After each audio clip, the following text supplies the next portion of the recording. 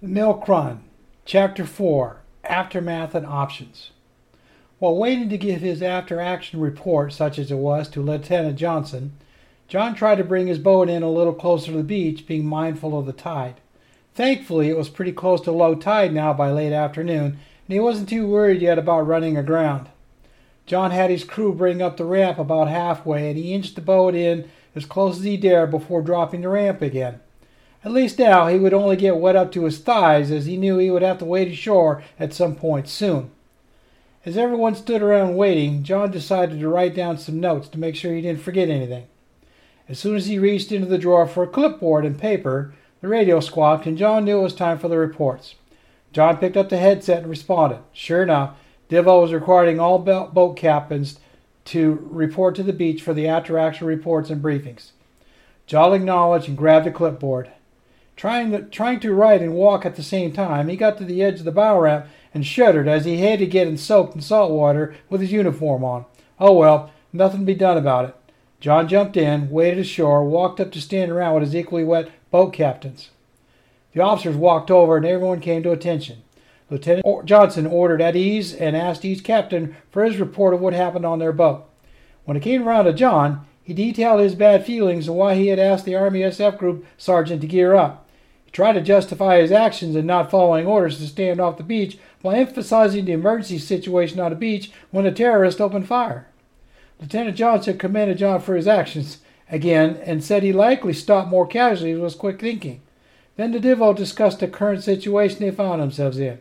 First, it turned out that these fake American soldiers were wannabe al-Qaeda operatives, but mainly just organized thieves. They had ambushed a convoy on its way here to try and steal everything from the boats and sell it on the black market. Their spies in Bahrain told them of a fleet of supply boats that had left recently headed north, and would also learn of the convoy coming here the same way. They heard from their spy that the boats only had a small crew and no weapons, so they thought it would be easy. Bad luck for these thieves, but now what to do with them, John thought. He knew they wouldn't just shoot them and leave their bodies to be found. They certainly couldn't turn them loose to tell everyone in the Middle East what they were doing. The only obvious answer would be to take them with them, all tied up, of course, POWs at best. John also wondered what happened to the actual Army unit that was supposed to be here. Hopefully they were all right, but John had a bad feeling about them. As John was pondering that question, Lieutenant Johnson told everyone that they were waiting for orders from command to tell them what to do next. Everyone was just to stand by until they knew more. He dismissed everyone, and John decided to hang out on the beach a little while longer, so he waved at Steve and told him he'd be back soon. Steve gave him a thumbs up and waved off.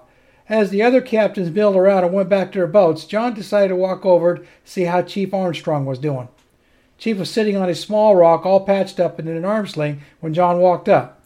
He asked Chief how he was doing. Chief Armstrong smiled and said the painkillers were making him loopy, but he'd be fine.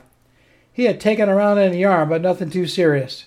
He asked how everyone was doing, and John explained they were just hanging out until the brass decided what to do next.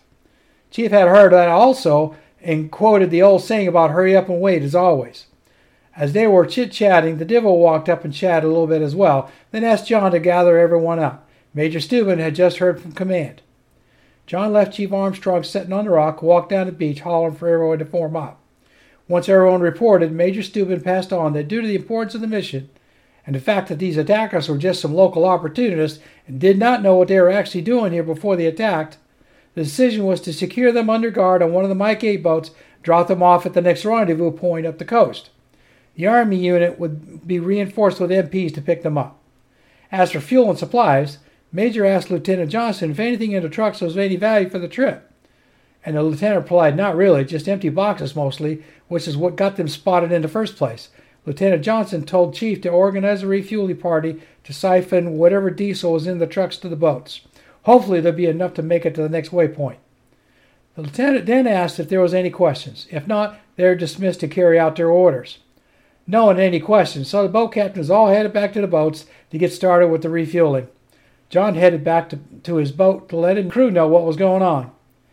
After John briefed his crew, Steve went below to find the hand pump that the boats carried for such situations as this, manual refueling. All the boat crews knew what to do at this point. Now it was a matter of seeing how much fuel was available in the trucks and divided up fairly amongst the 6 boats. The 6 boat engineers gathered around the hand pumps and reported to the trucks. One of them started checking tanks with a makeshift dipstick to measure the fuel. Once they had an approximate total from all 3 trucks, they calculated how much each boat would get. They had to figure out the approximate distance that this fuel would get them toward the next resupply. This was something they all had training on, so it didn't take long to figure out how many hours of runtime they had before they ran out. Then calculate with the boat captains and officers on how far they could get on said fuel. As no one knew where the next resupply was going to be yet, all they could do was calculate how far they could get and deliver the report. Let the officers figure it out if they could make it or not. The crews delivered their estimates to the chief and let him pass it on to the officers. While they were waiting for anything to come back, everyone started rigging jerry cans and hand pumps to the trucks so they could get the fuel to the boats. It would be a long, laborious task, but it had to be done. John figured that whatever timetable they had on arrival here was now out the window and would have to be completely revised for after the refueling was completed. It was going to be a long night. They worked nearly all night to transfer the fuel to all 6 boats. Everyone was dead tired by the time they finished, about 0200. Chief went around and praised them for their hard work, including the soldiers helping run jerry cans of fuel to the boats. Chief Armstrong told everyone to put everything away and get some sleep as best they could because he was pretty sure they were going to be on the move come daybreak. All the boat captains and crews went back to their boats to get some much-needed sleep. John gathered up his crew and soldiers and did the same. John knew the chief was right. Come morning, the officers were likely to have a plan and want to get underway as soon as possible after sunrise. John woke up at the crack of dawn. As he started to shake loose out of his cot, the others started to rise also. John advised everyone to take care of themselves as quickly to be ready for just about anything. As everyone started to wake up and get ready for the day, John grabbed a bite out of an MRE package and headed back over to the beach. He was getting tired of having wet boots, but there was nothing he could do about that right now. As he headed over to where the chief was sitting on the beach, officers also showed up. Lieutenant Johnson remarked, "Good thing you're here, Petty Officer Anderson. Would you round up the other boat captains for a morning brief?" John replied, "Yes, sir," and went out to get the captains. After everyone mustered on the beach around the lieutenant, he laid out the day's plan. As John pretty much figured, everyone to get underway as soon as possible to continue the mission. The 2 POWs were to be loaded into the command LCM for transport. The dead bodies would be loaded into the other LCM-8. Hopefully the smell wouldn't get too bad before they were handed off. As far as operational security went, since nothing looked to be compromised, the same conditions were still in place. HQ would figure out what happened to the convoy soldiers that lost their vehicles to this gang of thieves. The plan was the same as before. Every captain would be given a course heading to maintain, and the actual location would be given while out to sea by semaphore flags once they got within range. One of the other captains raised a question about the amount of fuel, running hours and fuel versus resupply location. Would they have enough to get to the next rendezvous? Lieutenant Johnson looked at the major and raised his eyebrows to pass the question on to him. Major Steuben stepped up and told everyone that due to the unexpected change in timetable and unfortunate loss of personnel and supplies, the next resupply location would be dictated by how far they could make it on what fuel they had now. It would be up to each captain to keep a close eye on each boat's fuel supply and let them know when they got started to reach critical levels. The next resupply was going to be handled by the Air Force this time with airdrops, and another Army supply unit with heavily guarded fuel bladders. It would be up to the officers to plot the course and let them know where they were needed to receive the supplies. The squadron might have to wait a bit for everything to arrive, but it would be a lot better than the last plan. Lieutenant Johnson dismissed everyone back to their boats to make ready to get underway. As John headed back through the surf once again, he felt a little bit better about this plan, but still had his misgivings about the overall mission. There was just so much that could go wrong still. John gathered everyone around and told them the new plan. He also advised everyone if they had a change of clothes, this would be a good time to get cleaned up a little bit, as this trip may be long and stressful. John dismissed everyone to take care of any personal business and grabbed his gear bag to wash himself and change clothes. His boots would have to try and dry out in the day's sun while they were running up the coast. Good thing he brought some flip-flops. Freshwater being a limited commodity right now, washing clothes was not going to happen anytime soon. As John was getting the boat ready to back off the beach and form up, the radio chirped and John acknowledged. He was told that the squadron will be running further out into the Gulf from now on to avoid being sighted from land. John replied, "Copy," and signed off. That just made things more difficult, as now he would have to rely on line of sight with the boats, his compass, and charts. The only other worry would be sighted by commercial shipping traffic. They were as bad as the spies on shore. But what did he know? He was just a boat captain, petty officer first class. Best to damp down the paranoia and do his job. John resolved to maintain a good lookout in transit and do his best to bring his crew home in one piece. Once Steve and the sergeant gave John the ready signal, John backed the boat off the beach and turned her around to head out to sea to form up off the beach.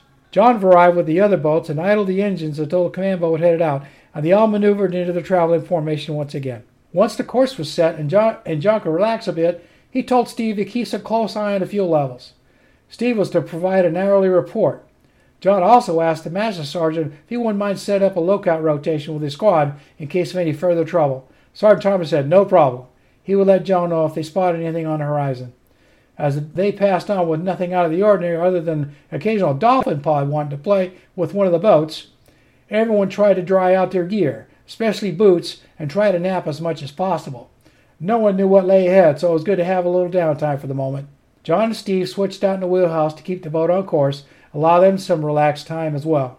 After the noon meal, one of the lookouts pointed to a small fishing boat on the horizon that appeared to be headed in their direction. John thought, here we go again, as he raised the alert and radioed in to see if anybody had seen it.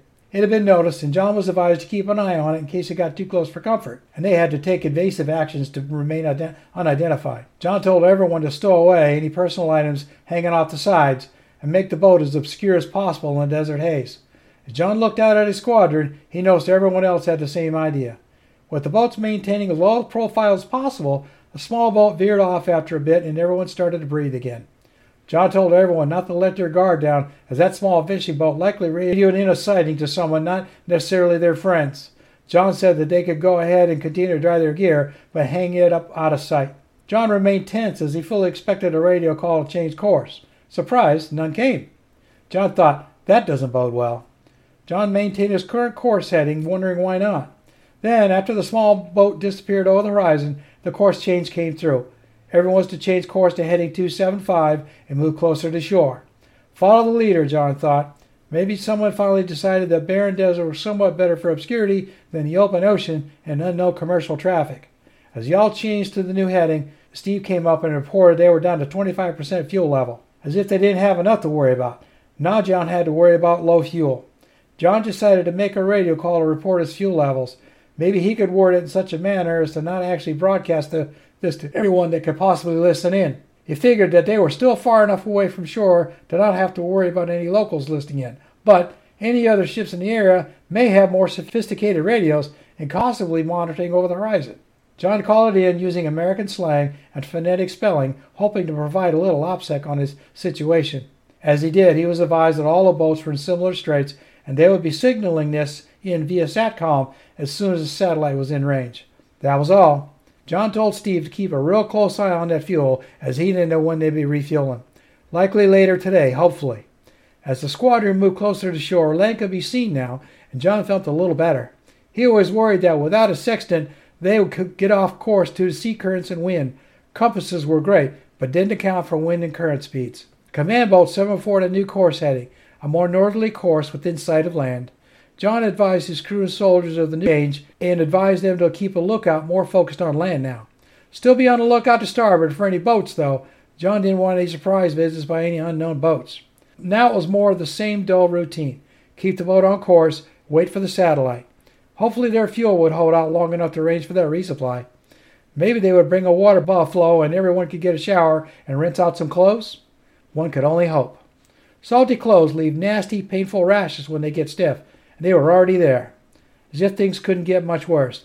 Now John had to worry about rashes of wet feet that didn't look to be getting any relief soon. Nothing worse than medical issues other than combat wounds, John sighed. Just another day in the neighborhood.